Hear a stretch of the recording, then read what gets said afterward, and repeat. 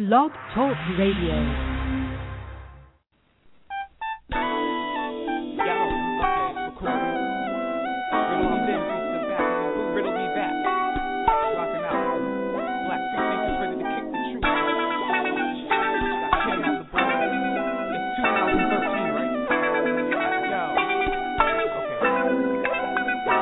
Black free thinkers, where we walk by sight with a bright flashlight to illuminate night. Free thought, we don't walk by faith in the lost mind state, cause it's not quite safe. We don't recruit, we're not peers from a church, so don't be spooked, we're not here to convert. The only truth that's not pulled from a text, show me proof that's not good after death. This is the challenge, to think for yourself. Break it out of the bottle and speak what you felt. 310-982-4273 to get through. A venue for community, and this is the zone. If you'd like to speak with Kim, then pick up the phone. 310-982-4273 to get through. The next tree branch is Rainer, and it's best you listen to reason, science, and skepticism. It's loaded with straight facts, inspiring and dope. She can make Bill Nye retire his lab coat. Humans are hilarious, and every other Friday I'd like to hear commentary on culture, people. So I hit up Super Mario and bring in Emelyne to discuss why we're capable of ultra evil. It's normal for my brain to have a two-way street, but if there's collisions, well then you got to just mention it. And don't be afraid of where the truth may lead, ignoring your position of cognitive dissonance. When Father Teresa preaches, it's hard to stop. So Kim paired me up with Alfred in the barbershop. I have a extended family in all these places now, as the free thought tree pollinates around. Yeah, this is the challenge, to think for yourself. Break it out of the bottle and speak what you felt. 310-982-4273 to get through. A venue for community, and this is the zone. If you'd like to speak with Kim, then pick up the phone. 310-982-4273 to get through. Black free thinkers, where we walk by sight with a bright flashlight to illuminate night. We don't walk by faith in a lost.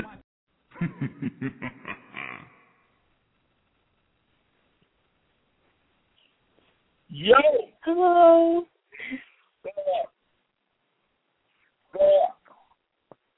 Hi, everyone. Mario, I can barely hear you at all. You sound like 1,000 leagues under the sea right now. How that be? Hello? How that be? You hear me now? Yep, I can hear you now. Cool, I can dig it.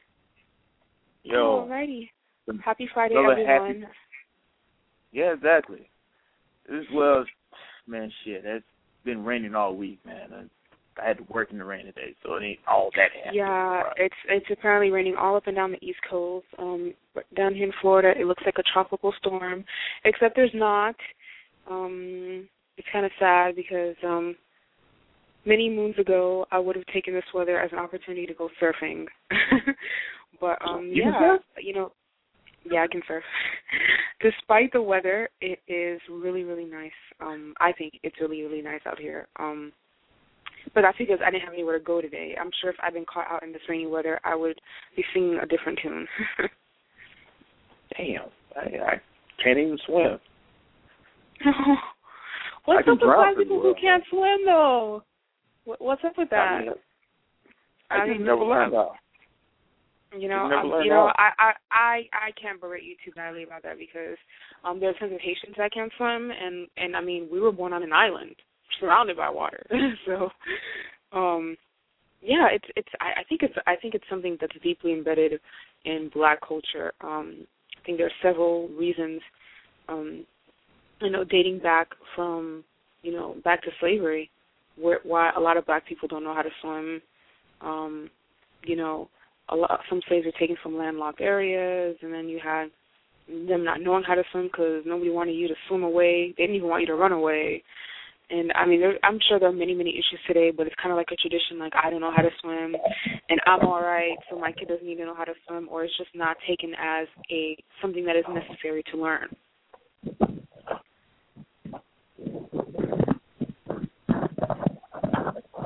But you should definitely learn how to swim as soon as possible, Mario, like ASAP. Yeah, I mean, because, I don't want to be out there and, drown and shit. I mean, that would suck. Yeah. You in the good time? Okay. going to the topic of, what did you say? You hear me good, though, right? I can't hear what you're saying. You good? Yes. Cool. I can do it. So. I don't know. I think it's the weather's messing with our connection. Nah, probably so. We'll muddle on through it. But check it. Yeah, we'll be. We decided to have a nice, friendly, easygoing, funny-ass conversation this time. Really lighthearted, but we'll talk about maybe a little freaky-deaky type stuff, you know, on the sexual end, you know, getting on the nitty-gritty, the horizontal shuffle, putting a snake in the grass, beef and vegetable stew with the peanut butter and jelly sandwich. However you want to figure it out, that's what we're talking about.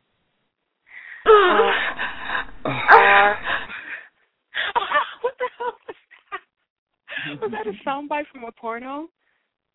Mm-hmm. Oh, yeah. That sounded like I was listening to something I shouldn't be listening to because I'm a good girl. No, I'm just kidding. Our topic tonight is sex and relationships.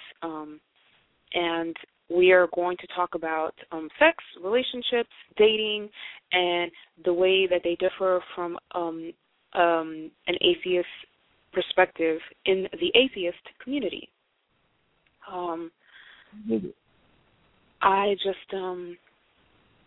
I feel like, well, I mean, let's start first with, before even the dating and courtship process, let's talk about standards. There are certain things that Christians, especially Christian women, desire from a partner that an atheist woman wouldn't consider as important or might actually find repulsive and a turn off. I know that many Christian women speak very highly of wanting a man who is, quote unquote, a man of God, a man who belongs to a church and who puts God first, et cetera, et cetera, et cetera. Now, speaking from my own personal experience, I dated and got married as a theist.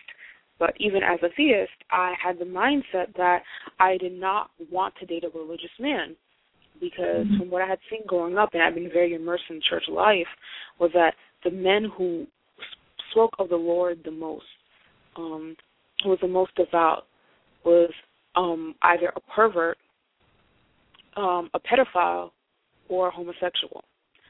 And putting all that aside, I'm just very selfish. I don't want the person I'm with to love God more than they love me.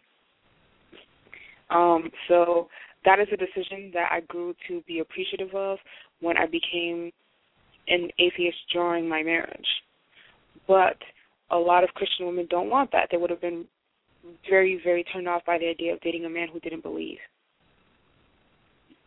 Yeah, I've run into quite a bit of trouble before. I mean, I started kind of slowly losing my taste for religion the more I got into my 20s and everything. So, and telling someone that, you know, is that a potential date, like, you go to church? No, I don't go to church. And everything. I don't really do much getting to it. You believe in God, though, right? Yeah. I mean, if there's anything, you know, anything to keep me getting up in there, yeah, I believe in God. And then, you know, and the more I got out of belief and everything and stuff, the more I just kind of started doing a lot, being direct and saying straight up, you know, let's go ahead and get this out the way so you don't waste your time, I don't waste mine. I don't believe in God. I don't go to church. I don't associate anything with religion. I have disdain for religion, as a matter of fact. And some women have been able to deal with it, but a lot of them have rejected me purely for that. Even though if I hadn't told them that, I probably still could have gotten up in there. You know what I'm saying? When I was, you know, and I mean, it didn't seem like it really affected anything other than, you know, somebody. I mean, the person I'm dating now is a theist, and we never talk about it, except for in passing and casual conversation or something like that. But she is dead set on marriage. She is set in her mind about marriage and whatnot. And we, in a recent discussion we had, she looked at our we were talking about compromises, and she considered her being with an atheist to be a major compromise for her because she's with somebody who doesn't believe in God, so she believes that she prays it's only going to be half effective or something like that. And, kind of worries her about what I believe in. And I don't know.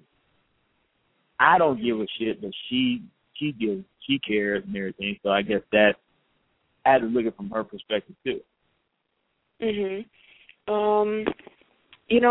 As far as what people want out of relationships, and I've seen this with a lot of black men especially, where they do not attend church regularly.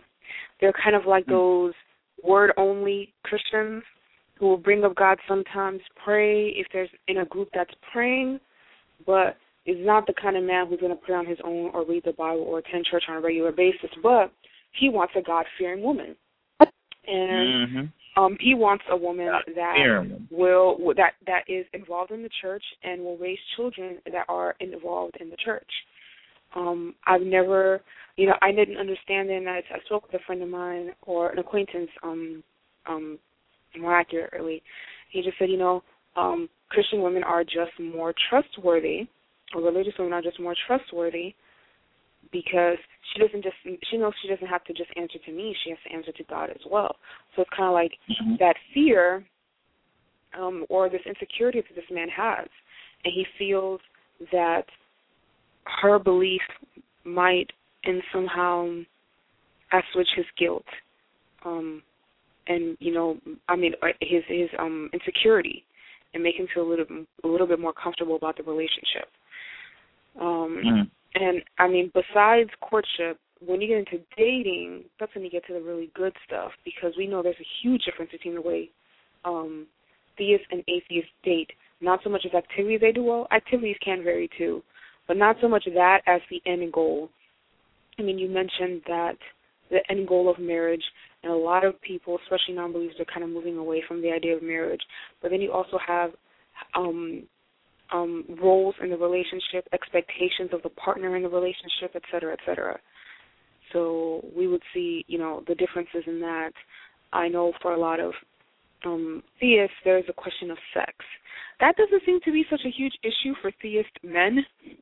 They don't seem to have the emotional hang-ups and guilt that a lot of theist women have in association with sex. There are very, very few theist men who are waiting for marriage to have sex with their partner. There are very few theist men in their mid-20s who are virgins by choice. But with theist women, it's not the same ballgame. Even if they do have sex, there's so much guilt involved in it. And that's what I'm talking about, man. I have never looked at. When I was still at the somewhat of a theist, I kind of had the idea of sex. I even had the male dominance, patriarchy. I probably said it wrong either way it go, but fuck it. View of life and relationships and male role and stuff like that. But as I got older and maturity set in, and I'm starting to let a lot of that stuff go. I had to the point where, I'm listening to my homeboy tell me about his 16-year-old daughter about to date and everything, and how he's thinking about he's going to have to walk behind her with a shotgun and stuff like that to keep dudes off of her. And I'm thinking, and I had to ask him, I'm like, dude, you know what I'm saying?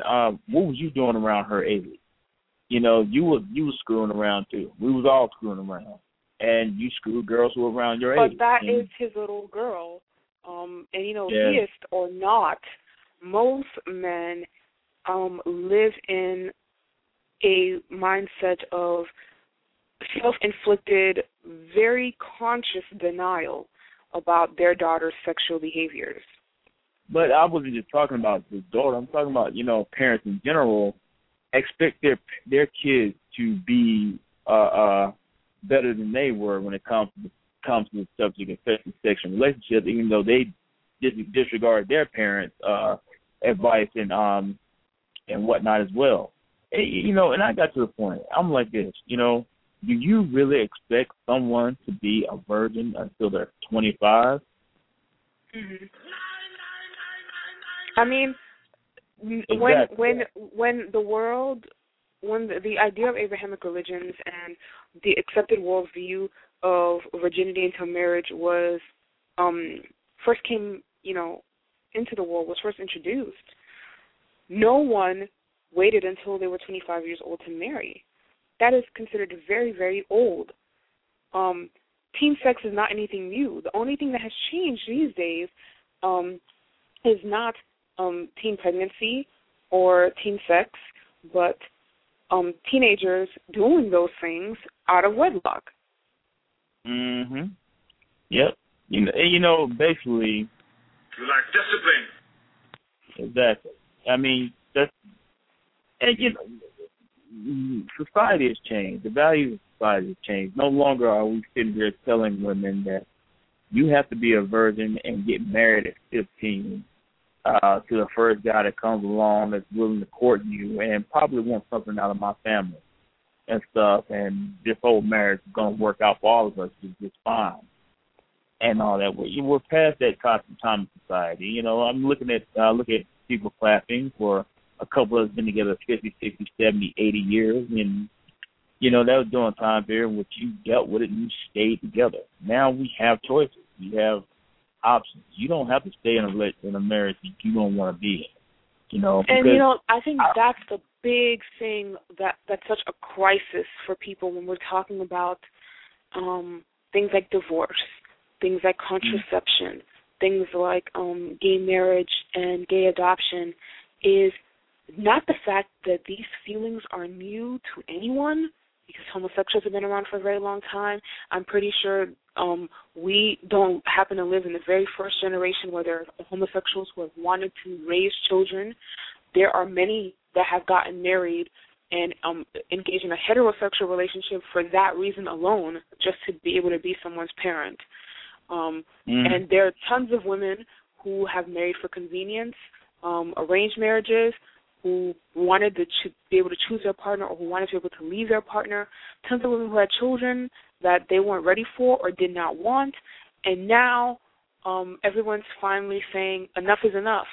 I'm not just going to sulk and be resentful and not ask for what I want. I'm going to ask for it. I'm going to demand what I want, because what I want isn't any different from what anybody else wants. I want my civil rights. Right. I want my right to my own body, and I want my right to my own life. Right. The whole idea of barring somebody from doing something that you can already do simply because a book says that those people are less than, or somehow different or less than, I just find that ought to be exactly, because how else are you going to look at that? I can do something. If you and I would want to get married, fine. If you want to marry a woman, there's a big-ass problem with that. Why? Because somebody wrote it in a book that something was funky about homosexuality. However you want to word that, because I even seen a lesbian word it to say that that only meant men, it didn't mean women. I don't give a. I don't like that. Actually, in the Bible, it's the lesbianism is not even mentioned at all. Especially in the Old Testament. It's a simple matter of two things. There was a huge issue, and you have to take it into historical context of men having relations with young boys, because they could not be with their wife, either because she had just given birth or she was on her period, and that made her unclean, or she was, too sickly. Another issue is men masturbating, and also gay sex, which does not create children, was considered a waste of his seed. As far as anyone knew at that time, not knowing how menstruation works and that women ovulate and release eggs, whenever she doesn't get pregnant, and that's why we have our periods, it was considered a great waste of his seed and an affront to God. There's actually a man in the Bible that was punished by God for this, for masturbating. So anything that a man does with his body that doesn't produce a child is wrong. But the women, they don't care what you do, because this was still a period in time where it was not even believed that women enjoyed sex. I just think that's really ridiculous that, our God is so petty that he would care about you masturbating. I mean... Well, yeah, don't you know masturbation makes you blind? Oh, yeah. It makes you blind, and it makes you cross-eyed, and if you do it too much, you're going to just blood. And, by that token, I should be blind as hell by now. That's what, because there's no way I gotta handle it, man. And it's so weird. Technically speaking, I should be able to bench press 100 pounds with my right arm alone versus about 60 pounds with my left arm. Yeah, it's so weird, the double standards of it too, because as I was saying, a lot of theist men don't have the same hang-ups about premarital sex. They won't feel as guilty about it as theist women. However, the very woman that they engage in this quote-unquote sinful behavior with, they'll look down upon her later on for having, led them astray, and for having engaged in that behavior herself. Because even if he enjoyed it, she shouldn't have enjoyed it, and she shouldn't have done it. And now she's a whore, even though... if you want to get technical about it, any whoring she did was with him. Whore. The way there are groups I'm in that have a lot of theists in them, and when the subject of sex and stuff comes along, you'll have the person that just as freaky as me gets into it and talks about it just like me and everything like that. Then you got the one person who has holy and thou that, that's my husband. It's wonderful because we do all this, and I'm to feed my husband. And then you got the person who is, doing this weird, really weird thing that they call celibacy, some type of weird, evil type of thing in which you just voluntarily choose not to have sex.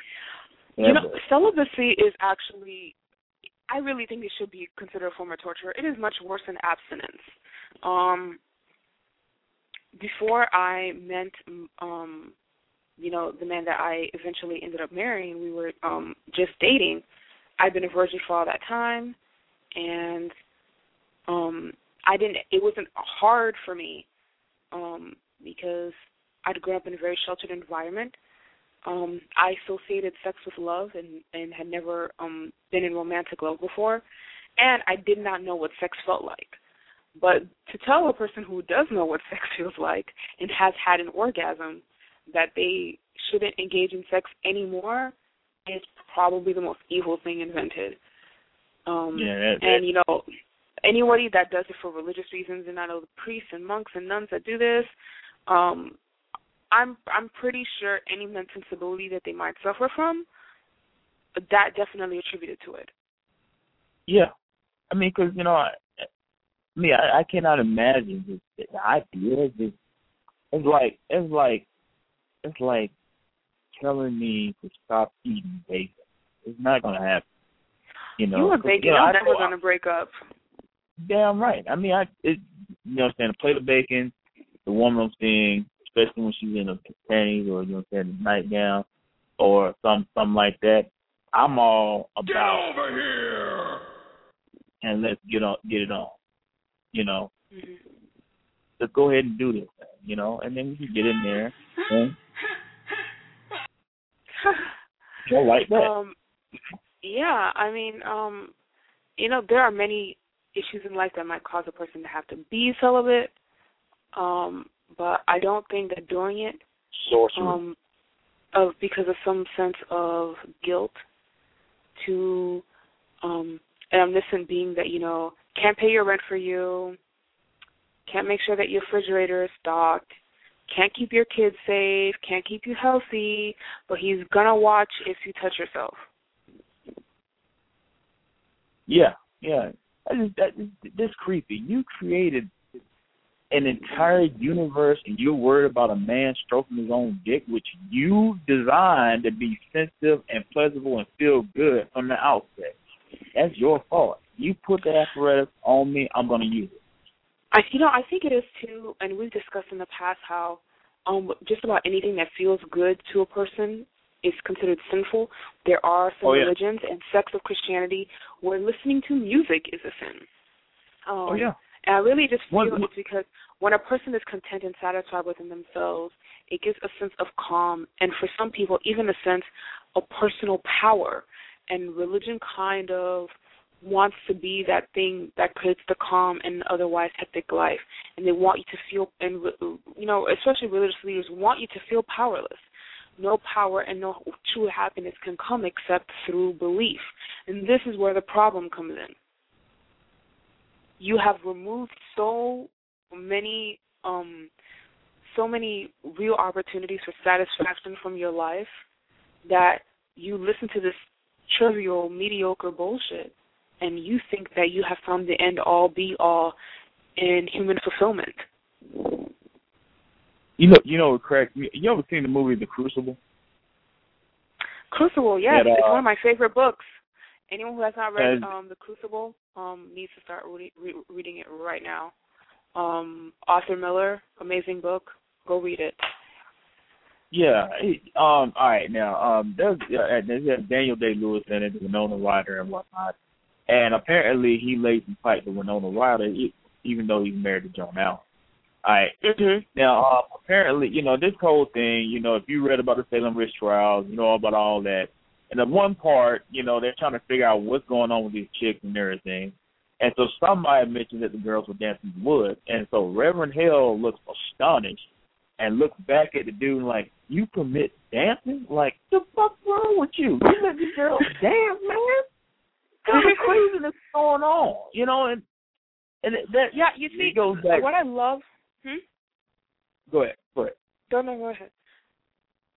No, I mean, I just find it, I burst out laughing at that scene because, it really goes back to like the idea that in order to be good with God, you have to restrict yourself to anything that feels good and whatnot. And if you enjoy it too much, then there's a problem and you're damned. You need to ask for forgiveness and everything.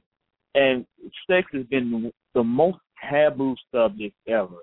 You can play a video game in which you can walk up and beat the shit out of people throughout the whole game. But if there's anything sexual in that game, we got a problem. MPAA really comes down hard.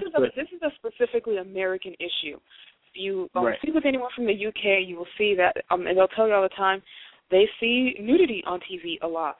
But the kind of gross violence that we see on TV is not something that is shown, and it's because Americans, Puritans, like the sort depicted in The Crucible, have a real issue, are almost offended, not almost, are offended by the human form. It is something to be covered up or scorned or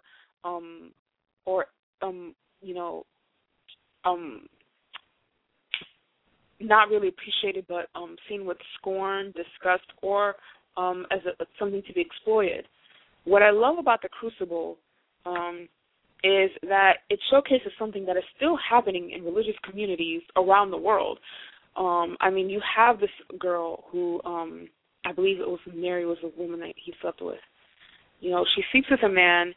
He decides they have a one-night stand, but she feels that she's in love with him. And she decides she's going to get back at him the worst way that she can by accusing his wife of witchcraft. And in those days, all someone had to do was accuse you, and it was done. It was like the Red Scare here or the Gestapo in Nazi Germany. Once you're accused, it's over for you. And because basically using and she was not religious because the book clearly illustrates that the girl was into witchcraft. She was a liar, and she was not above using her friends and saying whatever she had to get her own way. But she used the religious belief of those around her to manipulate the situation. And I see that so often with religious leaders where, to me anyways, it's quite clear that a lot of them don't believe the bullshit that they're spewing. But they keep on saying these things because they know that it's what their congregation want to hear. And as long as they keep feeding the sheep what they want to hear, they'll keep getting that money. There's an article I read recently that says that in, I believe it was the past 30 or 40 years, the black churches alone have collected $450 billion, and none of that has gone to the black community. Well, I see Creflo Dollar and TD Jakes on TV all the time, and I've never seen them in the same suit twice. And they have multiple homes, and their children are college educated, and the people in their pews are still begging for a handout, hoping that their child will get a scholarship, hoping to make it out of the dangerous neighborhood that they live in. And they are too blinded by their own belief, and he's used that as a noose to strangle them financially. Yeah. So yeah, exactly. So let me ask you. When it comes to sex, do you think that being an atheist gives you less hang-ups? Do you think you have less hang-ups than an atheist? There was a time when I would have said yes, like off the bat, yes.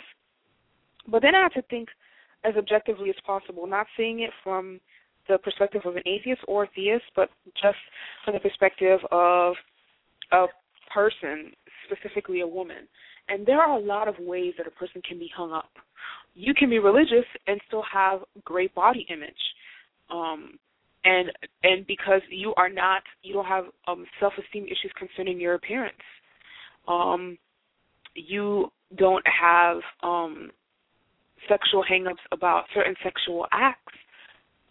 You might be able to enjoy sex with your partner more and be a better partner than an atheist who is painfully insecure about what they look like, or has an aversion to certain sexual activities or experimentation. But again, I really think that it's if you are one of the many theist women that was raised to consciously, whether consciously or subconsciously, to view your body as sinful or wrong or something only to be shared with your husband, then it could be a situation where you will have hang-ups until you're married or even long after you're married, and that's another issue. When you're talking about sex, something that involves, bearing yourself to someone,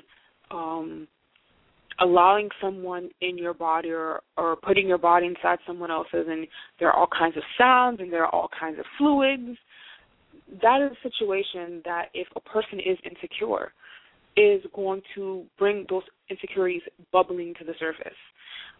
Whether they believe or not, I see that men tend to have far less sexual hang-ups, and it could be residual, kind of like something that's taken for granted, a bastard stepchild of the religious community where all blame for sexual indiscretion was laid at the foot of the woman.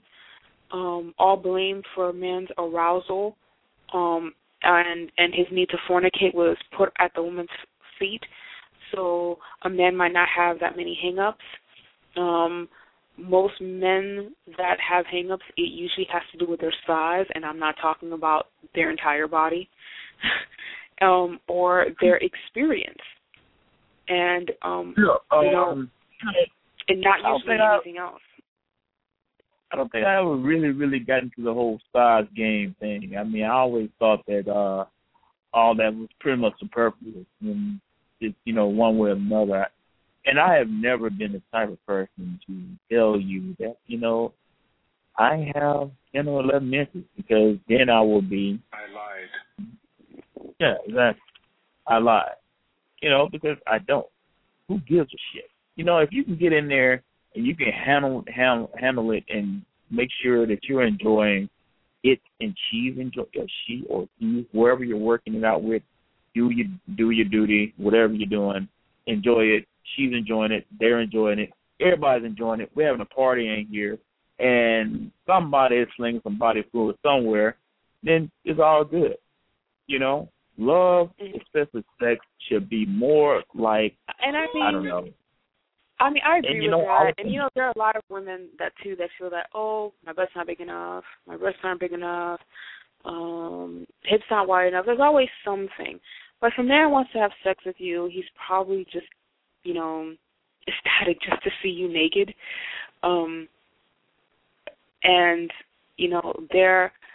I really believe that it's a combination of religion and societal conditioning and reinforcement that cause so many hang-ups in men and women. But, of course, this conversation isn't complete until we talk about how marriages between theists and atheists differ. And we can't have that conversation without bringing up the dreaded term gender roles. We all know that gender roles play a very huge deal in theist households. There is the man's job and there's the woman's job, and you don't try to let those roles overlap too much. I mean, there are a few contemporary theist families, but for the most part, there are still things that are seen as primarily woman's work or a woman's role and a man's role. Right. The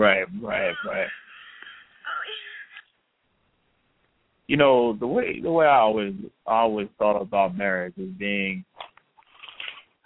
I never really wanted it, and I'm seeing somebody who really wants it, really wants it, and I try to accommodate that. At the same time, before, I've always been the type of person that I don't want to even consider marriage unless I'm with somebody who makes me want to consider marriage.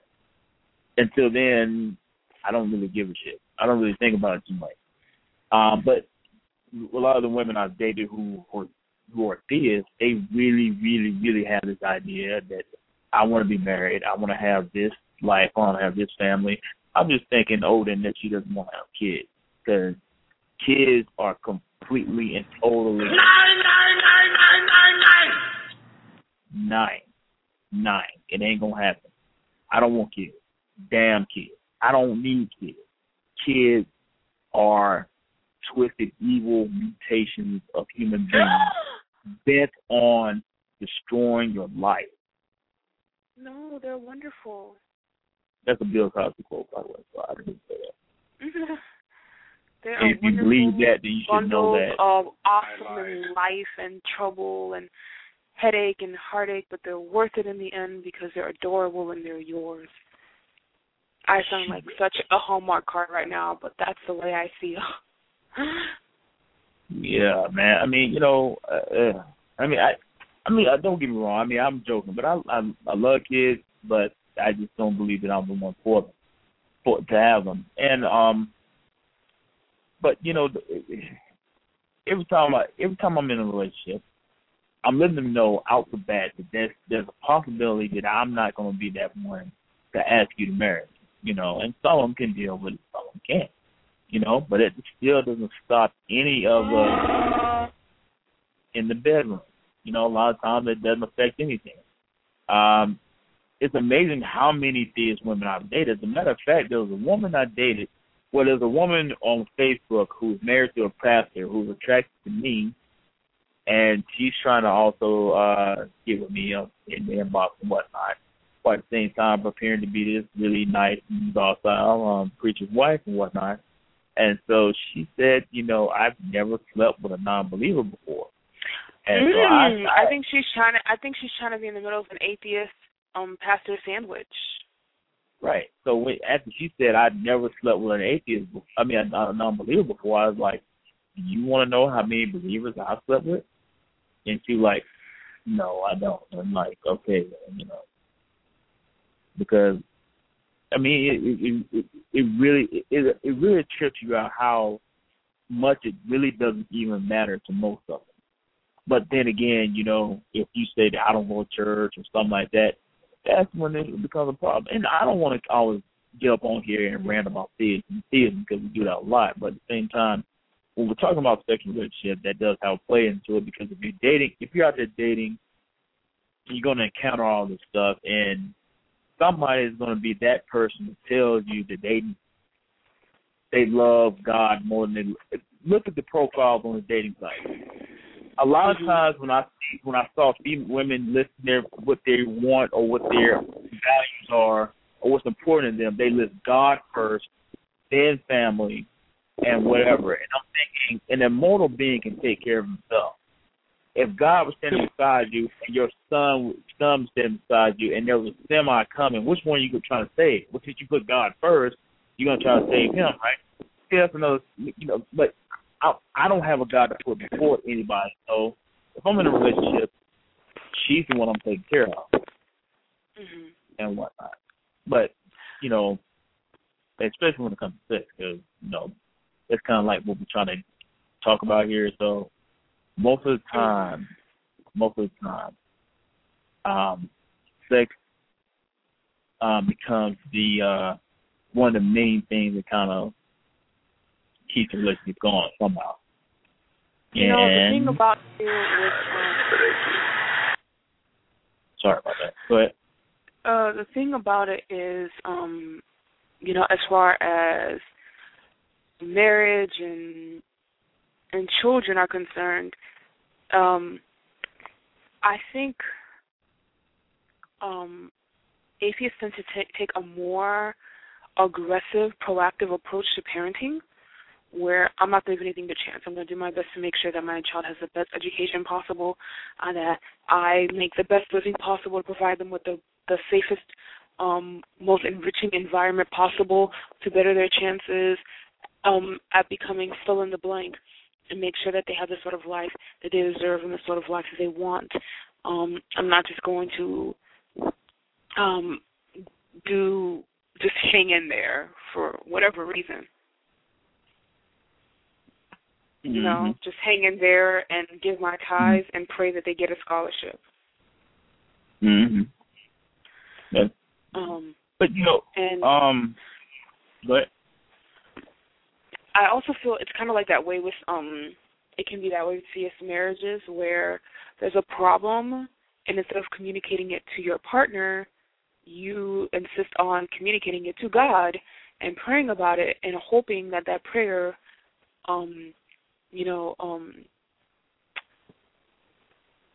nullifies the issue. It eradicates the problem, and that's not always the case.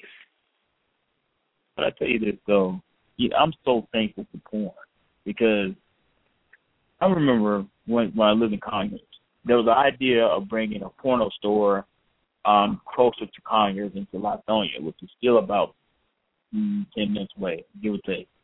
And there was a big uproar about it, because at the time there was still all these Southern values and stuff like that. Eventually, a porno store did make its way into Conyers, but just this whole idea that we have this, Puritan society, having a porno store is going to continue to the degradation of our society. This is degrading anyway, and I always found it to be hilarious, just completely hilarious that that you had to treat sex like it's almost a poison. Like it's going to affect something and everything. I got to get my busy on it, man. And I mean, you can't. I cannot see how. I mean, there are tons of theists who, after marriage, have like uninhibited, really kinky sex, and actually studies have shown that conservatives consume more porn than anyone else. Damn right they do. That some bitches lobbying against homosexuality is the one with all the gay porn on the computer. Like what I said. Yeah. You know what I'm saying? Shit. Wrong one. Anyway, yeah, I mean, and he's always the one who's always talking shit, and then end up getting caught with the porno on the computer, and then it's more of a, Son of a bitch must pay. Exactly. All right. By the way, if you want to drop into the conversation for a few minutes and whatnot, just hit 310-982-4273 to get through. And still, to this very day, the only way I remember that number is the rhyme that my homeboy Will, Father Teresa, what other name does he have? Yeah, if but you guys anyway. want to talk to us, please give us a call. We'd love to hear from you. Exactly. If you notice during the conversation, I'm more than a loose cannon, talk about whatever comes to my mind, be a good or bad type of person. And she actually sounds like she has this stuff planned out before she says it. You know, I mean, I really am just saying it as it pops into my head. I just happen to think like most people, right? Yeah, but, you know, most of the time they just I forgot. You have to press 1. If you want to talk, you have to press 1 because it throws up a signal that says, "Hey, I want to say some shit," and whatnot. Can you imagine being with a guy and he's having an orgasm? Now it's like, ew, that would ruin the mood. yeah, There's that some sounds sounds. like he's hurt. There's some sounds that are sexy, and there's some sounds that are like not sexy. Right. Oh, like, fun fact.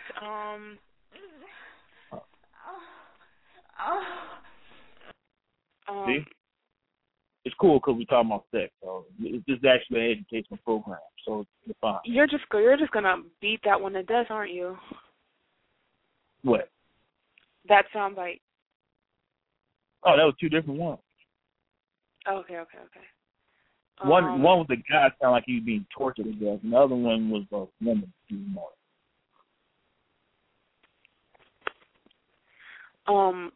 But yeah, there is a common practice in the Mormon Church where a couple is together, but they don't want to have sex, and there's a way they can bypass that. And what they do is the man and the woman lie in bed and with the sheets over them, and he's on top of her, and her legs are down because it would be too tempting and too provocative and feel too good if her legs are around him.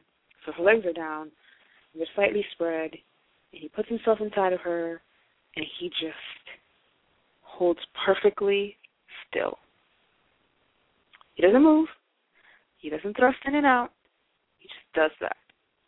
Just the not moving. It's kind of getting the noodle wet, really.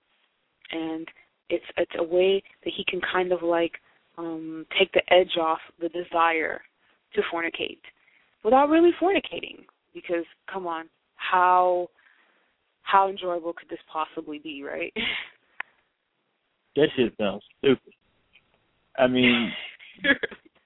No, my thing is, I just can't believe that you can do that and not move. I don't think it's physically possible for a man to be inside of a woman and not move. No, and it's going to be some moving going on. Might even break the bed. You know how you doing. No, that would be a sin. That's so not chaste. I love sinning. I enjoy sinning. I'm really having a good time living my life sinning and not thinking, you know what, I'm probably going to go to hell for it. Because meaning I don't have a hell to worry about. I mean, they'll swear up and down that there's a hell. Yeah, you don't want to do that. You don't want to end up in hell. That would be bad. So yeah, just stay there, and don't move, and you'll be all right. The thing about it is, I think the reason why religions are so fearful of sex is because good sex can make you really, really happy. And great sex can make you feel really, really powerful. And like I said before, you don't want people to be too happy You don't want them to be too secure in themselves, because then why would they need God? Morning sex before work has me saying, by the power of Grayskull, I have the power. I'm going out there and I'm driving this damn truck and I'm going to move these damn boxes because I'm coming back to get some more. You know what I'm saying? It's almost like there needs to be a potion to, you know, if you could bottle that and sell it, you know, as an energy drink, you know what I'm saying, nut energy or something like that. I don't know what you would call it. Hey, we got a flag up, so somebody wants to jump into the conversation. Yay! Caller. So, talk to me. Hello? Are you talking to me? Mm-hmm. I'm talking to whoever just called us. Yes, okay. What you were saying about earlier about... Wait, pause. Who are we speaking to? You're talking to Tim Chambliss. Hi, Tim. Hey, well, you knew that was me. Huh? Yeah, Listen, I could see the board. Okay, Mario's cheating, and I didn't know. Nice to hear you. So you've been reading my comments, huh? Yeah. Mario, Whose comments? What name are you under? I am under Timothy Chambliss. I have not seen any of your comments. On, Mario, no, you're not on the message board for Blog Talk Radio. Okay. Okay. I'm on. Mario, did you see them? Well, regardless. What you guys were saying earlier about, the power of the church. Well, actually, it's more about power and control than it is about God. God is just this thing that they use to gain that power control. If you can control someone's pleasure and their reproduction rights, then you can control them totally. Because and if you can have them be their own overseer, so to speak, so you don't even have to be present. So, and that is the ultimate control. And so, mental slavery is the most absolute form of slavery. Absolutely. Mm-hmm. Exactly. And it's like I was saying before, you use a person's belief against them to get what you want from them. And it doesn't hurt that not only have you got this person so screwed in the head that they think seeking pleasure is wrong, but they're paying you for the privilege of telling them how to live their lives. Absolutely. But one of the very few positive things that I see about religion, and you guys talked about this earlier, was that it serves as an identifier. So when you're going back to the dating thing, when someone's, okay, I want a Christian man, then for them that does two things. It identifies what his thinking is, his morals are, or what one would think his morals would be, because they share the same common religion, so therefore the same thought processes. It doesn't always work that way, but that's the idea behind it. Okay, and the second thing is that, having this religion behind you helps you control this man. Once again, it's about control. See, religion doesn't only control the people, but it allows the people to control each other. Exactly. So when a woman says, "Oh, I want a Christian man," because I know the church will help me keep him under wraps. Yes. Help. And it's like I was saying earlier about the men wanting a Christian woman for that exact same reason. Because they think she will be more submissive and more faithful. And a lot of these, especially the black Protestant churches, everyone is in everyone else's business. Everyone knows what's going on in everyone else's life. So you can keep a leash on your man, and all your church sisters and brothers can keep a leash on your spouse for you as well. Another thing, too, what guys, I'm going to tell some secrets here, is that guys use that as a pickup line, too, because they know that's what Christian women want to hear. Oh, I know about that. A lot of my... Go ahead. They know that's what they want to hear. They want to. That's the soul. I want a Christian woman. In other words, implying that, hey, I'm a Christian man. And, well, not only that, when you say I want a Christian woman, what a lot of Christian women hear subconsciously is, I want a woman that is better than the norm, above average. And if this man comes to you with that line, saying that he wants a Christian woman and you're what he's looking for, he's already given you that compliment by saying that you're better than these other women out here. Absolutely. And who doesn't want to hear that? and above that, he's also saying, I'm a potential husband. Mm-hmm. Because a Christian woman... Everyone knows two Christians can't be together and not get married eventually. Exactly. And so that's what they're saying. And so when he says that, it's an automatic... It's a hint to her that I'm the marrying kind. I'm the marrying kind. Mm-hmm. And most, as you say, most Christian women want to be married. That is the ultimate goal. And so they're looking for a husband. And so when he says that I'm a Christian man, then he becomes that potential husband. Yeah, it's so weird too. A lot of black men only go to church when they're seeking a wife, or when they have a wife and she drags them there. Right. A lot of my female friends tell me about guys trying to hit them up, and they're expecting them to be believers and theists and everything, so they lead out the gate with I'm a saved man and I'm this and I'm that and all that stuff right there, and not knowing that they don't really care about that. What's the new word that they call thirsty? Yeah. The thirsty women. Well, thirsty, parched, dehydrated. Exactly.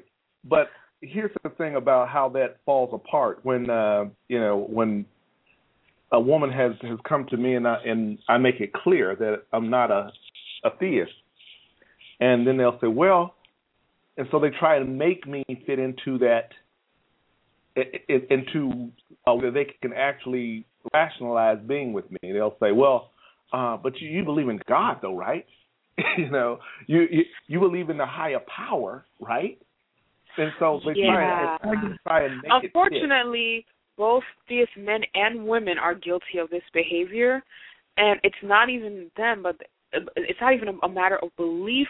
There's so many people that do this in so many aspects of a relationship where someone is clearly not compatible with them, but they're going to try their hardest to make that person fit. I've had men tell me, oh, you must believe in a higher power. How do you explain your life? How do you explain your intelligence? Even things like, how do you explain your looks? Because apparently all pretty people believe in God. But, people will tell themselves whatever they have to make you their ideal when they have this thought in their head that you're the one or they want to be with you. There's this rationalization process. We were speaking earlier on one of the groups, and we were talking about the standards, okay? And one of the thing about standards is that standards change. You have one standard when you're 20, you have another one when you're 30. When you're 40, that standard has changed because as you're growing, you're learning to find, and you get more experience, you're learning to find different things that you like, and you're in different relationships, and you're saying, okay, I like this in this relationship.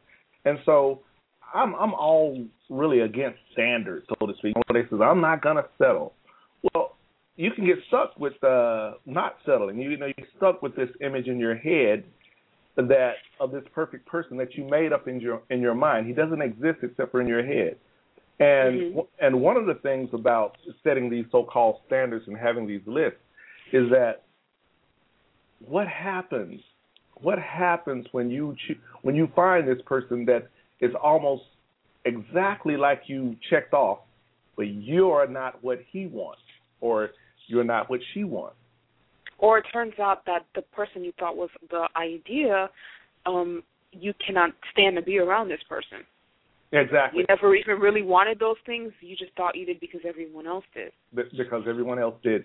And one of the things is the person who say, I hear a lot of women and I'm saying women because, that's my experience. I'm sure probably men do the same thing.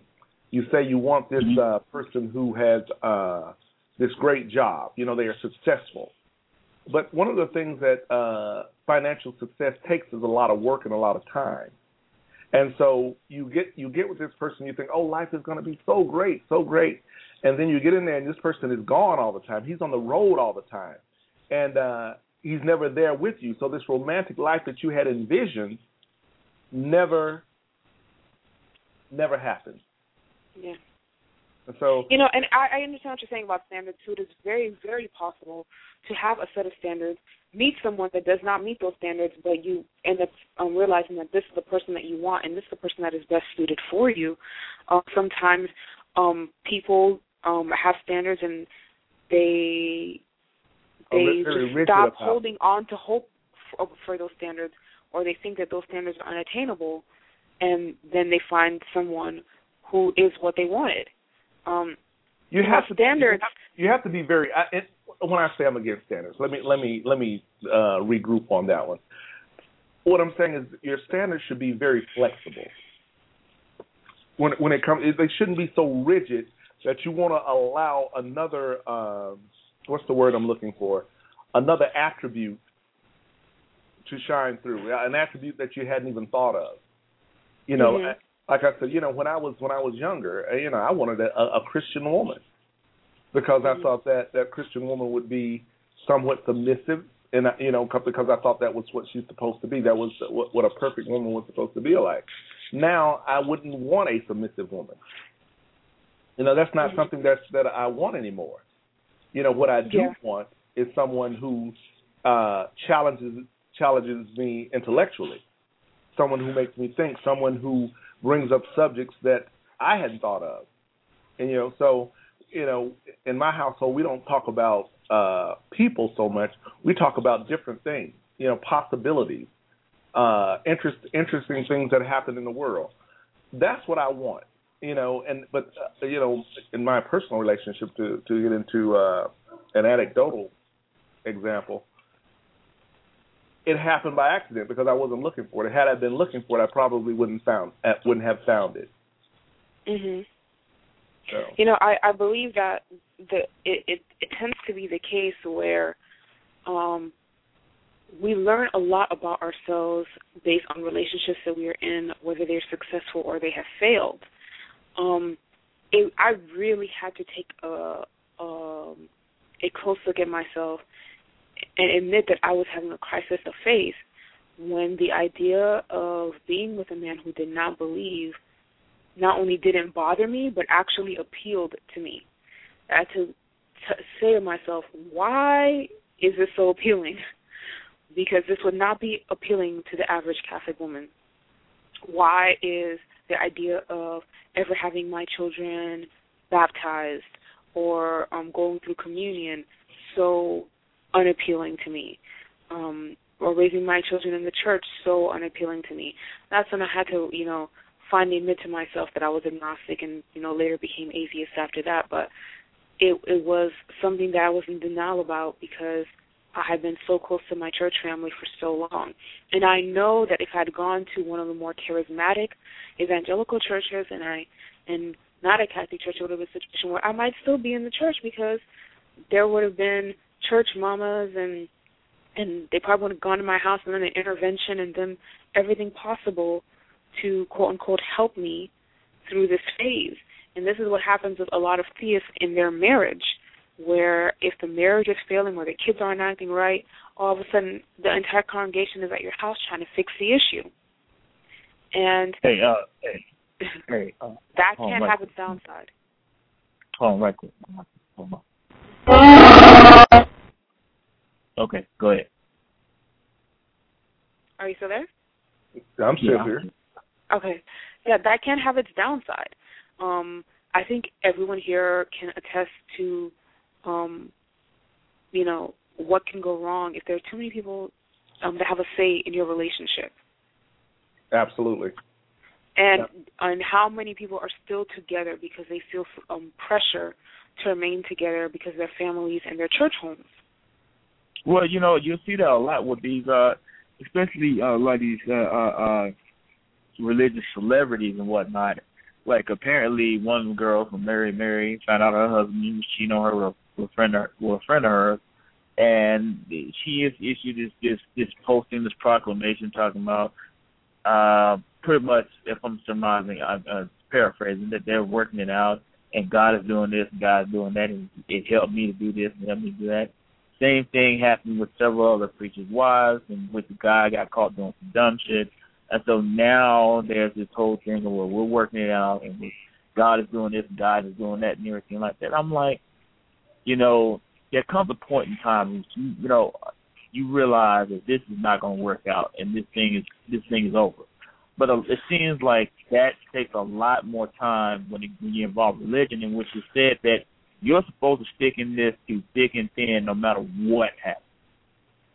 You'll have to understand, though, that you're dealing with two people that are intensely religious, and she might honestly feel that it is her fault that her marriage is in crisis because she did not pray to God enough about it, she was not submissive enough to her husband, or she did not spend enough time with her husband, and that this is what caused him to cheat. She might genuinely feel this way.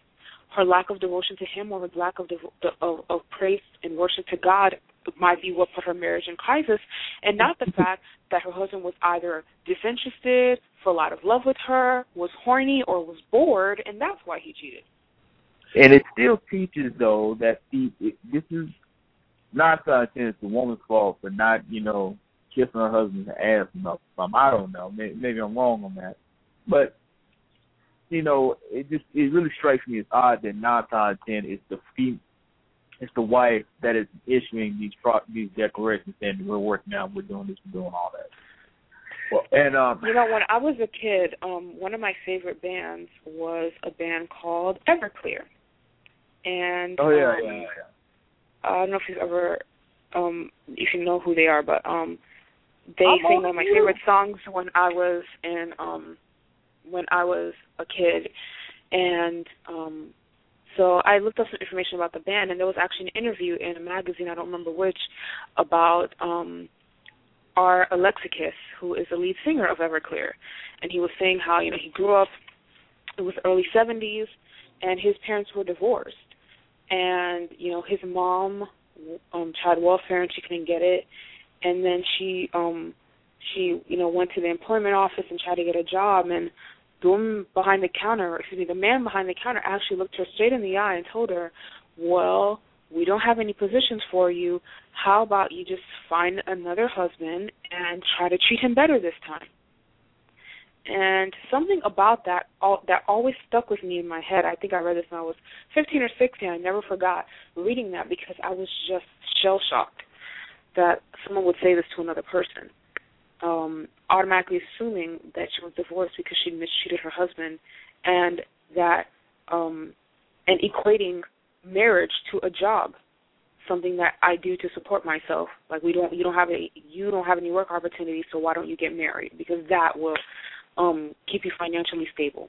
Well, romantic love and romantic reasons for getting married is fairly a relatively new thing. It is. And so, and now it's like, that we think mostly that's all there is, romantic love, and anything else is wrong. I prefer romantic love, but that's not the only way. And I have a very good friend who had pretty much an arranged marriage, and he seems to be very happy in it, because his wife said something very, I guess, it was an epiphany in a sense to me. She says, I'm very happy. I said, but I hate to use the word happy. She said that, and they happen to be Muslims, by the way. And she said, when people say happy, they mean happy, joy, like you're smiling and having fun all the time. She said, that's not what I consider happy. She says, my happiness is more like content. Because content is level. It's not up and down. And, I can actually get with that. I can, there was no expectation of romantic love. And what I say is that I have always said this for quite a while, that love and lust are twin sisters and only time can tell the difference. Well, what I still believe that that's true, because what we consider a lot of times what we call love is really it's lust. You know, you can't fall in love. I don't believe in this love at first sight thing. That's lust. You can't love somebody unless you know somebody. And so in the process of lust, though, I guess when you get to, while you're getting to know this person, you can, I guess, fall in love, or what I consider love, at least. And but you don't necessarily have to have romantic love. It can be a mutual agreement, or so long as you're content, I suppose, is what I'm trying to say. Yeah, I agree with that. Actually, I'm one of those people that always said that the aim should be for contentment, and if you get more than that, sorry. Good health. And if you get more than that, then all the better. Right. There are times in my life where I have tried to overreach, and I met with failure, and it was very, very disappointing. Now, the reason why that word content, though, I've always felt weird using it, is because in French, the word content, which is spelled like content, means happy. So you don't get any leverage off of that word, huh? No, I don't see like this grand epiphany in differentiating from the two, unless right. I'm because exactly. Okay, but love speak French. Hold on, Mario. Let her speak French to me again. Go ahead. the fact of the matter is I really don't see a difference between them either. What people see, what your friend described as that happy joy, I don't see it as either happiness or joy or even contentment. I see it as excitement. I'm dealing with something personal that causes a lot of pain in my life, and Mario knows about this. I have a health condition, and I'll be with friends, and they'll see me smiling or laughing. And, I read something the other day that, really hit home, because it's exactly what I feel in those situations.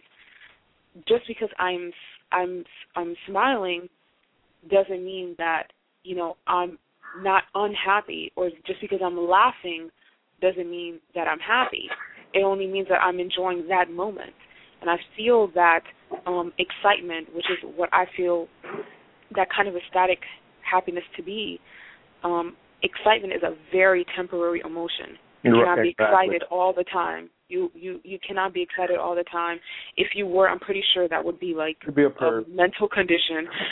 To be excited all the time.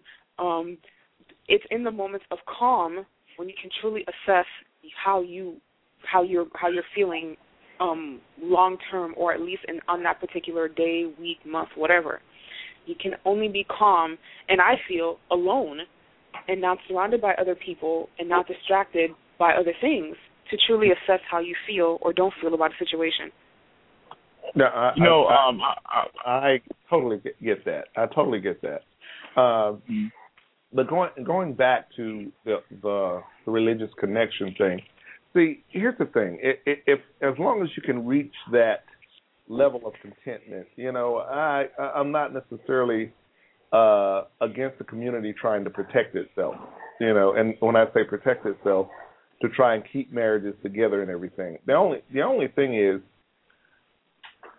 I think that relationships should be based upon something real. And when you start going with something that isn't real, then everything if the foundation isn't real, then nothing in it is real.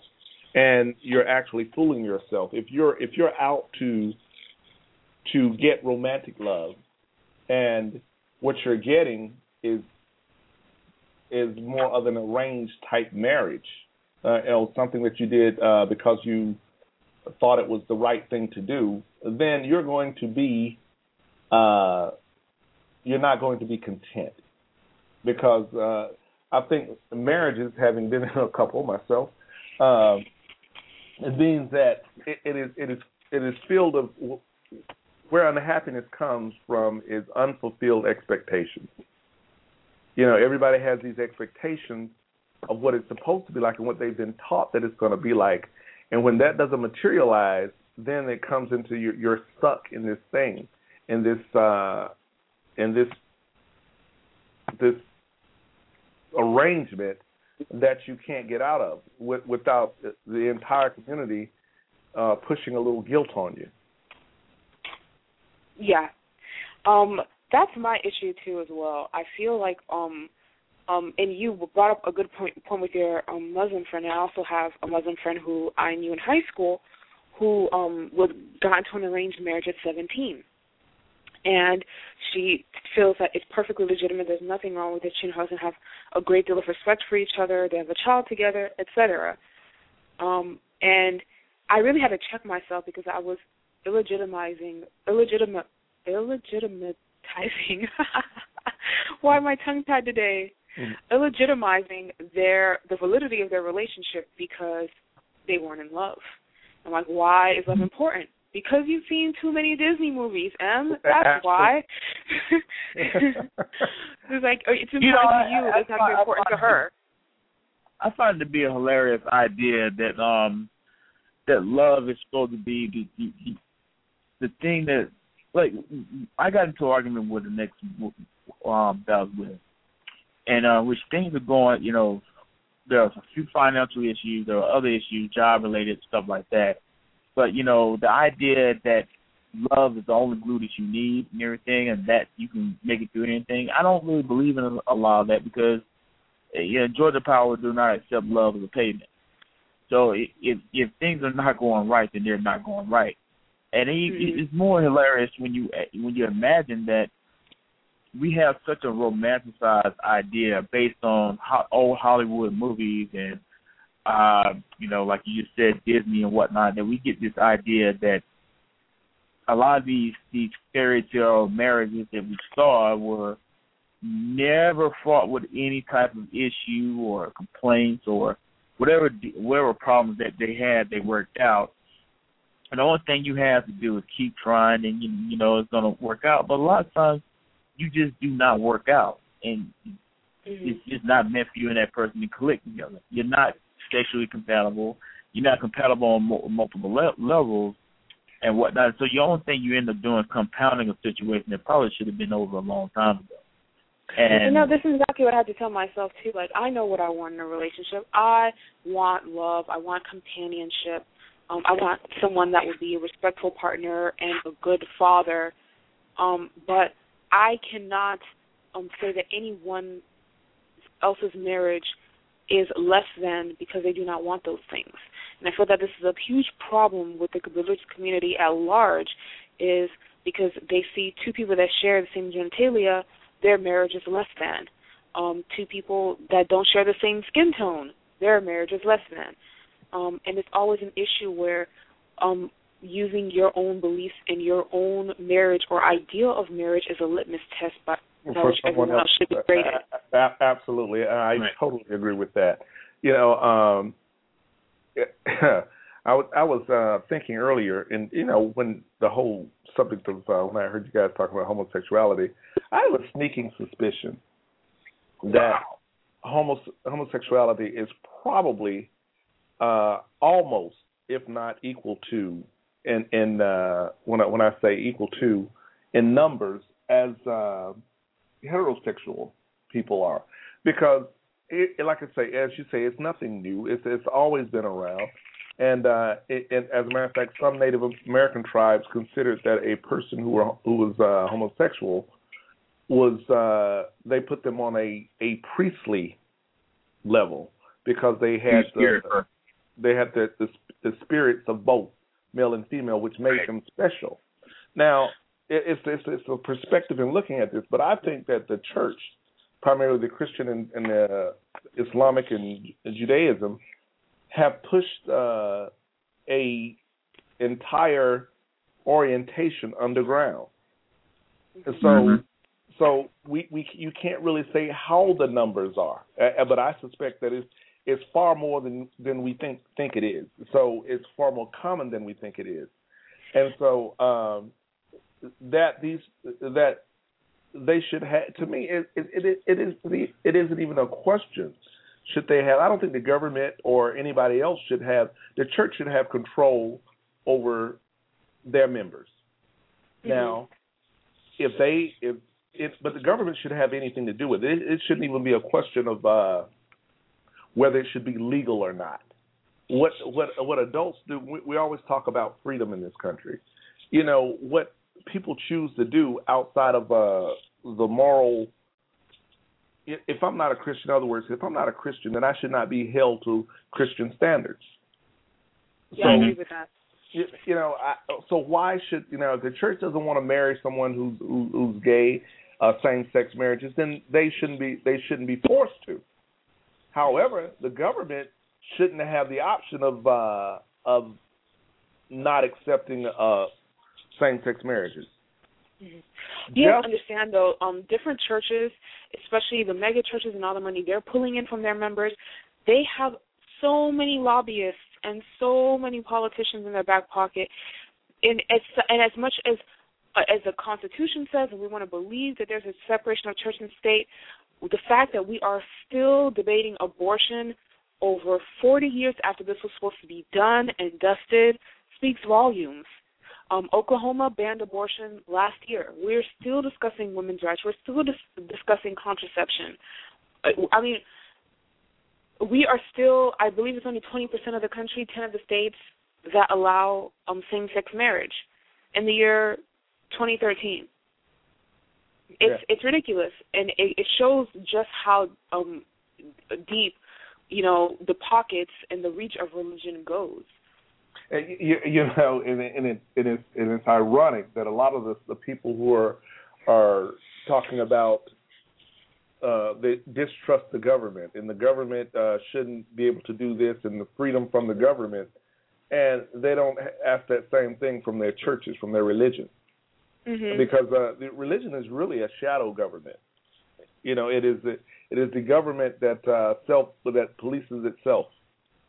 Yeah. You know, they don't have an FBI, but because we're so brainwashed, so indoctrinated that they don't have to. We will police each other. You know, not us, but you know. I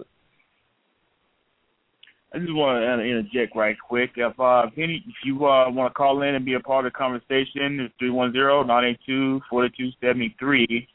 And press 1, and you'll be entering into the conversation, or you can just sit and chill and just listen to the conversation that's going on like me.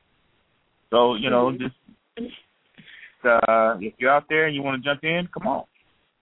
Get on. And Tim brought up a really good point earlier about saying that there might be equal number of homosexuals and heterosexuals. I don't feel that way. I actually feel that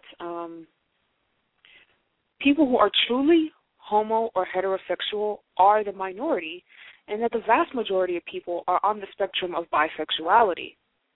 You know, people talk about homosexuality being a choice all the time, but we all know that orientation is not a choice. What you do is a choice. There are so many people that are bisexual that have made the choice to be with someone of the same sex because it is more socially acceptable.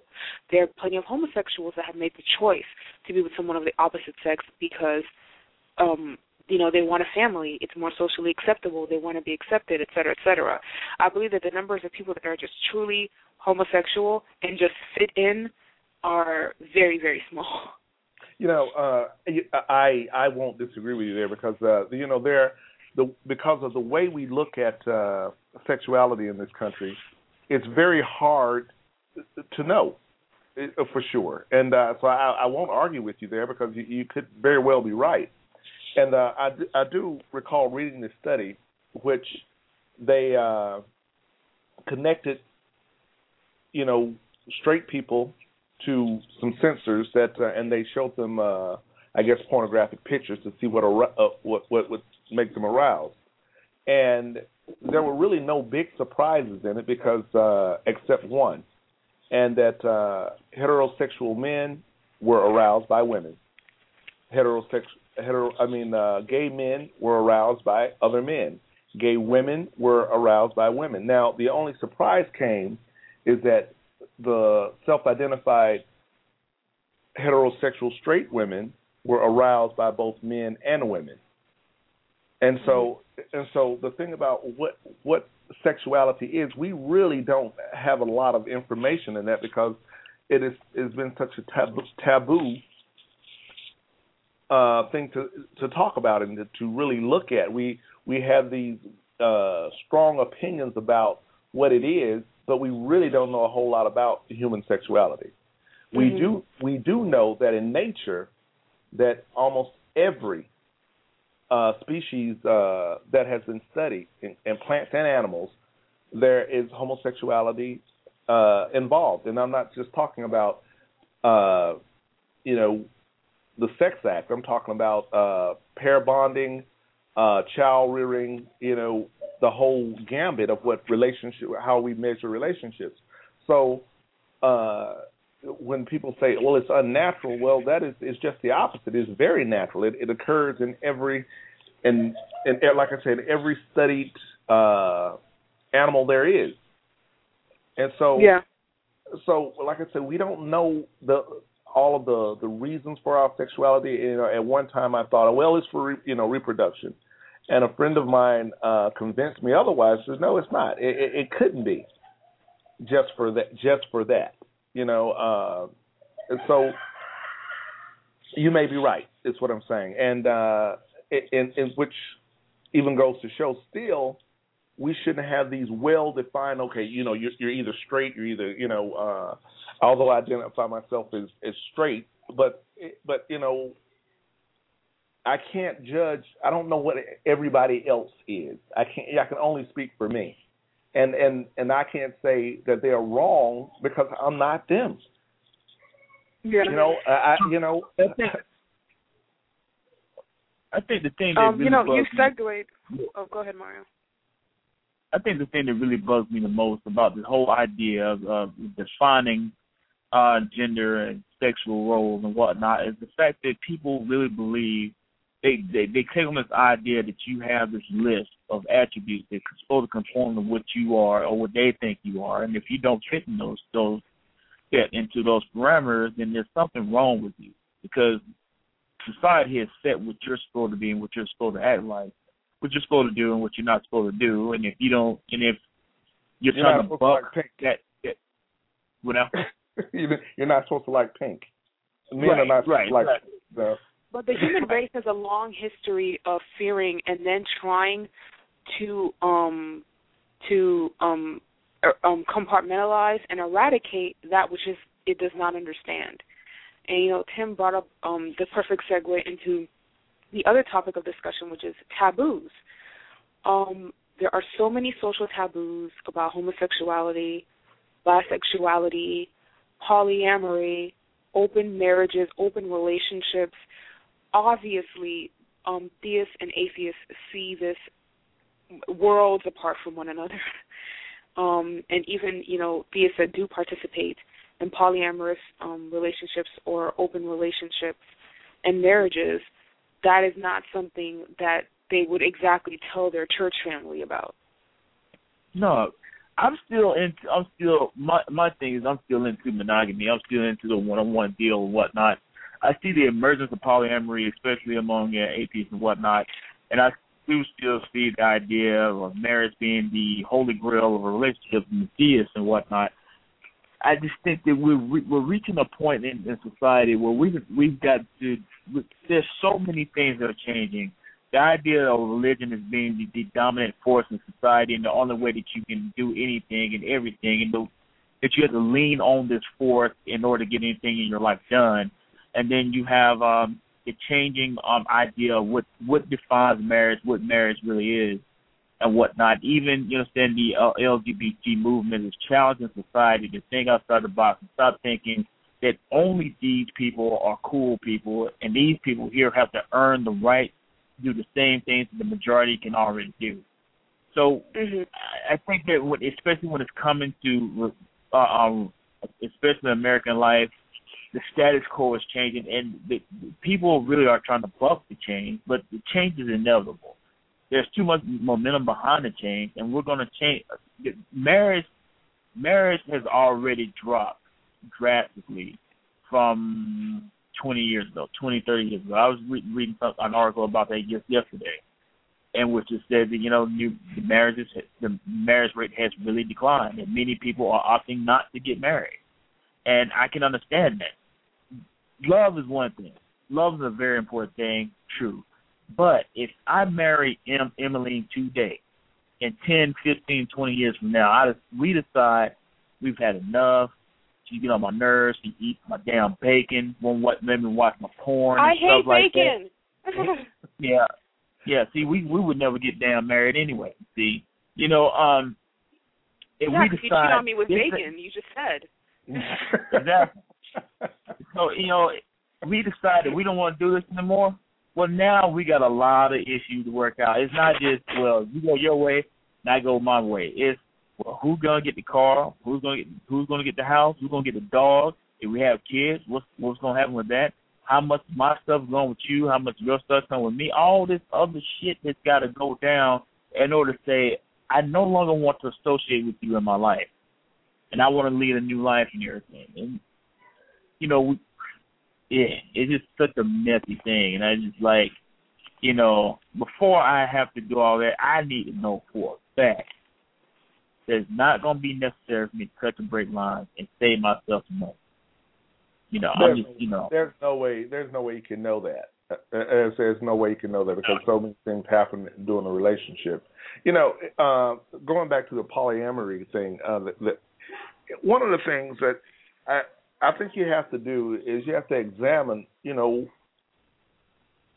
what is the pushback from polyamorous relationships or open marriages or whatever, and it comes down to jealousy, and so now why are we jealous? What is the thing about jealousy? And what I think jealousy is the fear of losing the other person to someone else. So that's what jealousy comes down to. Now, if you can make a commitment or convince the other person that that's not going to happen, and this is kind of I guess a good thing for in marriage, in that no matter what, hey, look, I can be with this other person, but I'm not going anywhere from you. Then but that's a hard thing to overcome. Jealousy is a hard thing to overcome because it's fear. Like most everything is ruled by fear, and even the fear may be unfounded, but you have to overcome that fear. Even if you're going to be in a monogamous relationship, you have to overcome the fear of losing the other person. I don't see myself as being a jealous person.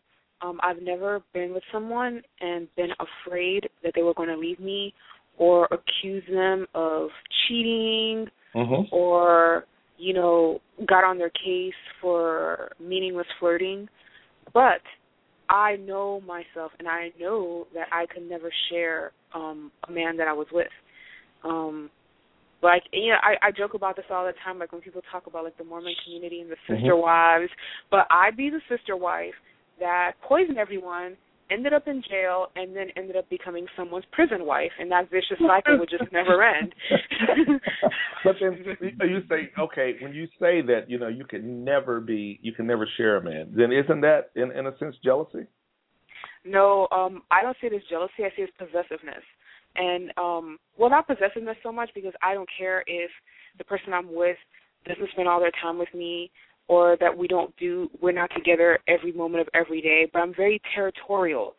I'm even this way with my friends, and it's really weird.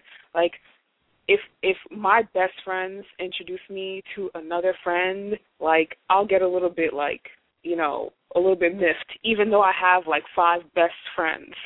But isn't it at the core? Isn't that the core that's jealousy? No, I'm never afraid of losing them. I've known a lot of them for over 2 decades. Then I'm not understanding why would you want to share? Wouldn't want to share them. I mean, I think it's a situation where it's part of my personality to want to be everything for everyone. If I'm in a relationship, I would give it my all. I'd want to be that person's friend, that person's lover, that person's confidant, that person's helper. And if there were another woman in the picture, then my idea would be, what have I failed to do that this person is doing? So it's a showcase of my own insecurity more than fear of losing that person. Okay. I'm glad that you said that, because I think that was an honest answer. Yeah. I mean that's just the way that I am, and I am honest enough with myself to know, like, that situation that's not going to work. I'm not going to put myself in that situation because I could not make it on the inside. Yeah. You know, know thyself. I'm going to admit, straight on out the gate that I guess I am a little possessive. I guess I am a little jealous. I guess how it's looked at and whatnot. If I'm with this woman I think everybody is to a degree. Yeah. I mean, because, I'm looking at it. If I'm dating you or we're in a relationship and we went into this thing, I want you, you want me, then that's the way I'm looking at it to be. I'm expecting it to be. If I find out there's some bitch creeping around and everything like that, I mean, I'm not the type of person that reacts to everything. A lot of things rolls off my shoulder. If she can handle it, I'm not even gonna worry about it. You know what I'm saying? But if I come home and find, there's a dude in the apartment, he's sitting in there watching the game and everything, I don't know who this son bitch is. We got to talk about some things, stuff like that. There was a situation we had in which an old male friend of her coming in town. She's known this guy for like 10 years and everything like that. And I respect the fact that she has a male friend. I don't care about that. The way that the problem was is that the guy said some things about me. I don't even know this dude, but the guy was saying some things about me. We had a discussion and talking to her, telling her things that he probably shouldn't have said and everything. I didn't appreciate that because I'm like, my man don't know me. He doesn't know anything about my business and stuff like that. And so now we get into this argument where it's like, well, who is the person that you're listening to? I mean, because it got all convoluted and everything. We eventually worked all that shit out. And I said, fuck it, the bottom line is know who you're with. And if you're with that person, then you're with that person. And if you're not with it, I've never had issue with that either. Like, people can have friends of the opposite sex. Most of my friends are men. One of my very best friends is a man. We've known each other for almost 12 years now. My husband's best friend was a woman. And I kind of stole it. She was a woman? Yeah, I kind of stole her from him. She's my best friend now. But I never had an issue with it because, maybe it's because I read a lot into people's body languages, but if two people are feeling each other, it's obvious from the way they interact that they're feeling each other. And if they're just friends, it should be obvious by the way they interact as well. Just because a person's attracted to women doesn't mean he wants to sleep with every woman in his life or every woman that he sees. Well, it depends on if he's under 25, he does. He does. I can't believe what I just heard. Am I right? Am I right, Mario? Yeah, exactly. If he's under 25, every woman he sees. Wow. I remember being just like that, man. If it had a vagina, I was gonna try to get in there. And then when I got to be toward the end towards me getting in my 30s, it got really old to a point where I just like I have no interest. I think men start to mature around 30, and after a while. You guys just brought down the whole cause like so hard right now. I'm trying to put you on a pedestal and say you're more evolved than this, but now you're telling me that you guys want to sleep with everybody. No, we said under 25. Oh, okay. You missed that part. That's when men start to mature at around 30. When but if you're under 25 or 27, up around that age, that's pretty much the whole thing. That's what I tell my daughters. You don't want to get married or whatever. Even if you want to get married, you don't want to get married too soon because, especially if you want a monogamous relationship. You marry a guy too young, and you're asking for trouble because you're asking him to do something that's pretty unnatural. And he's not ready for that. He's not going to be monogamous at under 25, under 27. I don't believe that, Tim. I actually have proof to the contrary. You know what? I will say, when I say that, I'm generalizing, of course. But I tell you what, if we had 10 guys here, I would put money, everything I have, that 8 of them, over the course of 10 years, will cheat. I'm pretty sure that there are men and women who have quote unquote friends friends of the opposite sex who they are either openly or secretly attracted to, who they kind of keep in their back pocket when things aren't working out in their relationship, or they just want to, fuck somebody else, and they'll be like, "Hey, friend, want to get together?" But I don't harbor any latent sexual desire for anyone that I call a friend, and my husband didn't either, and it was one of those situations where I could trust this person, and that was the foundation of that relationship, because I didn't have to worry, and I didn't have to feel insecure that he was going to seek something with somebody else. We make our own realities, I think, but I'm trying to be as realistic as possible, and judging by my own experience and not anybody else's. But what I find is that women tend, you kind of did what a lot of women do. They don't want to believe that men are like that, or not. It's just like women sometimes do with their preachers. Yeah, I understand what you're saying about preachers and stuff, but not mine. Oh no, my pastor doesn't do that. And the thing is that when I say most men, I mean, I'm not saying every man, but the vast majority of men, we're just not built that way. It's not saying anything about anybody's particular character. I'm just saying that I don't think that mankind is meant to be monogamous. That's my opinion. That's backed with quite a bit of research. I don't think that we're meant to be monogamous for life. And I agree with you. And so I think that nature is against someone trying to be married, at an early age, or trying to be that way forever. That's why we have these serial monogamy. It's what we do. We for the so-called upstanding gentleman, he'll be a serial monogamist. I guess that's what I've been. I've been married, in in these long-term relationships. But if you look over the course of my life, there's been quite a few long-term relationships. And so, I'm doing the same thing. And so, I agree with you that monogamy isn't instinctive and natural to the human species. However, I do feel that there are people, and I'm including myself in that, who, for emotional reasons, cannot be happy in a relationship that is not monogamous. And you mean knowing? I don't think this is the norm. It's kind of like what I was saying before about how I feel that hormone heterosexuals are the minority, and the majority of people actually fall somewhere on the spectrum of bisexual. I feel that way about monogamy, so that most people fall on a spectrum of complete monogamy to completely polyamorous.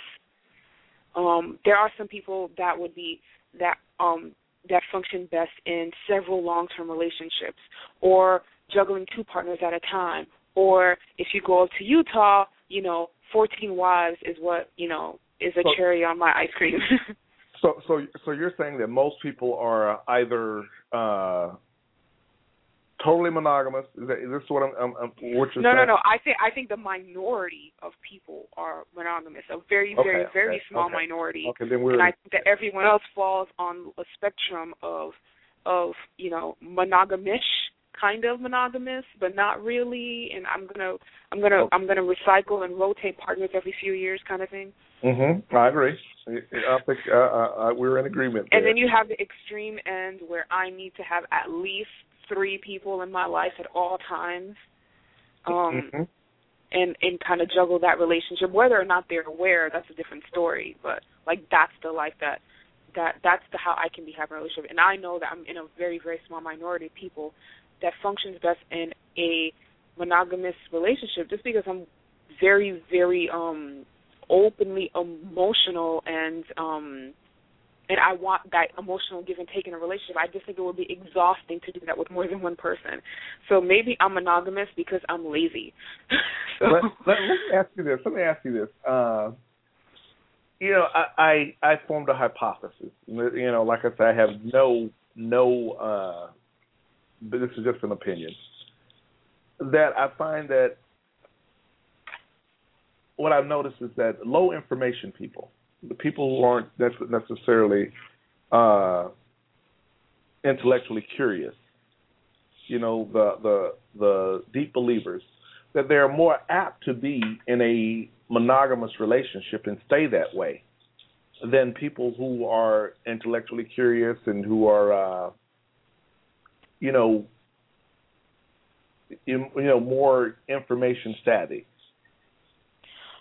I agree with that, and I also think that the answer is in the hypothesis. You said intellectually curious. I mean, intellectual curiosity doesn't just extend to science and literature and music, but every aspect of the natural and unnatural world, and that includes the human body. You're going to want to connect with other people on a physical and intellectual and emotional basis. The more a person learns, and the stronger their desire to learn grows, the more curious they become about their fellow men. And that curiosity doesn't end, at the surface where your clothes are. Right. It definitely killed it. You see what I did there? We're entering the last 13 minutes of the show, so we're going to get ready to start wrapping it on up here and whatnot. Any last comments you want to make, Tim, Emily?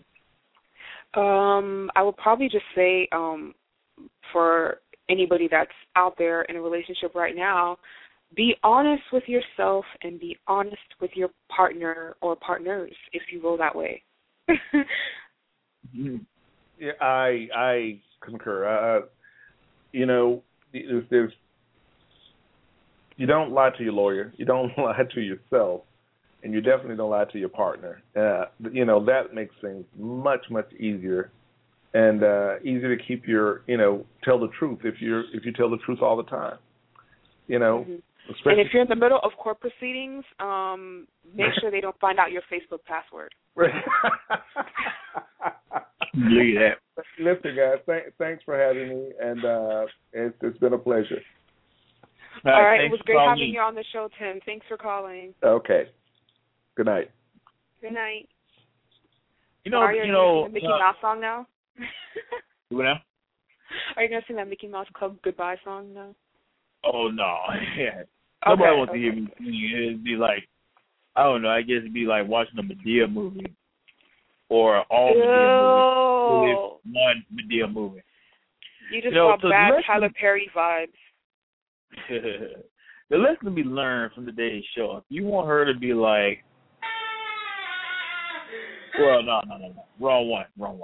If you want her to be like, oh, it's the wrong one too. Shit, I thought okay, so I thought I had recorded a different one. Either way it go, I got it. If you don't be like that, I feel dirty.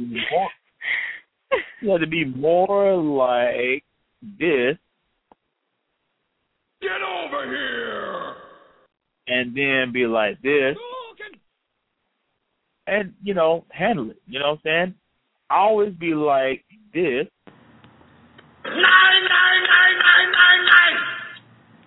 To bullshit. And if any some bitch tries to intercede into your relationship, be like this. Son of a bitch must pay. Right on. And so, and live a life that you can end up going like this.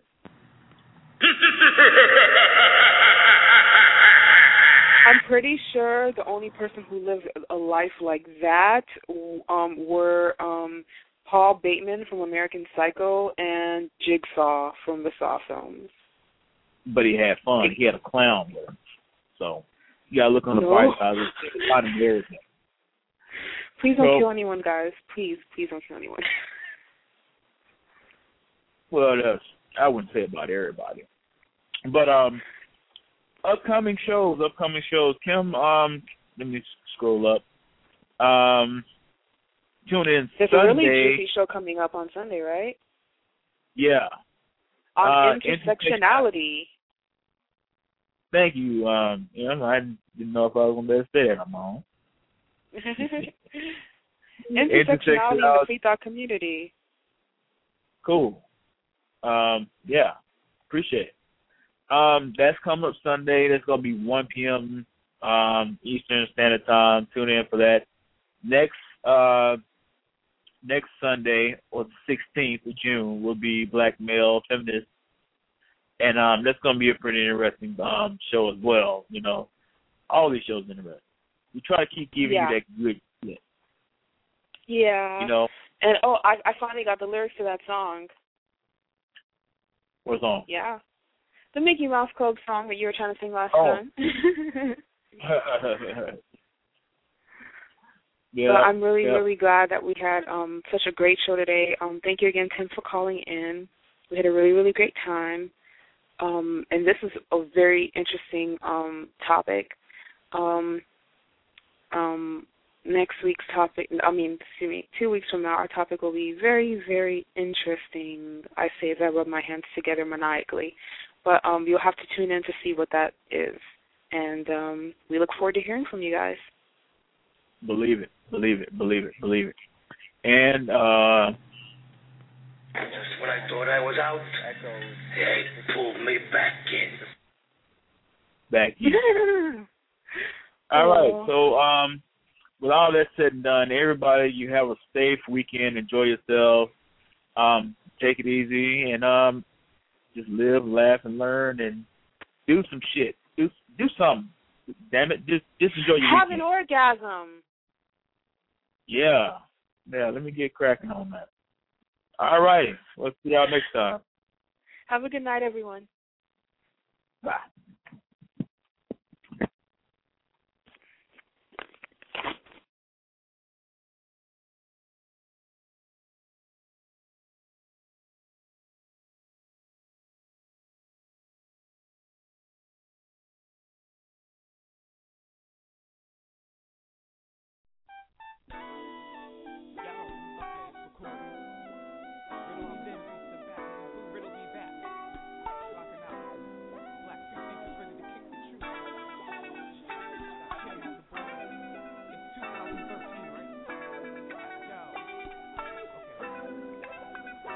Black free thinkers, where we walk by sight with a bright flashlight to illuminate night. Free thought, we don't walk by faith in a lost mind state, cause it's not quite safe. We don't recruit, we're not peers from a church, so don't be spooked, we're not here to convert. The only truth that's not pulled from a text, show me proof that's not good after death. This is the challenge, to think for yourself, bring it out of the bottle and speak what you felt. 310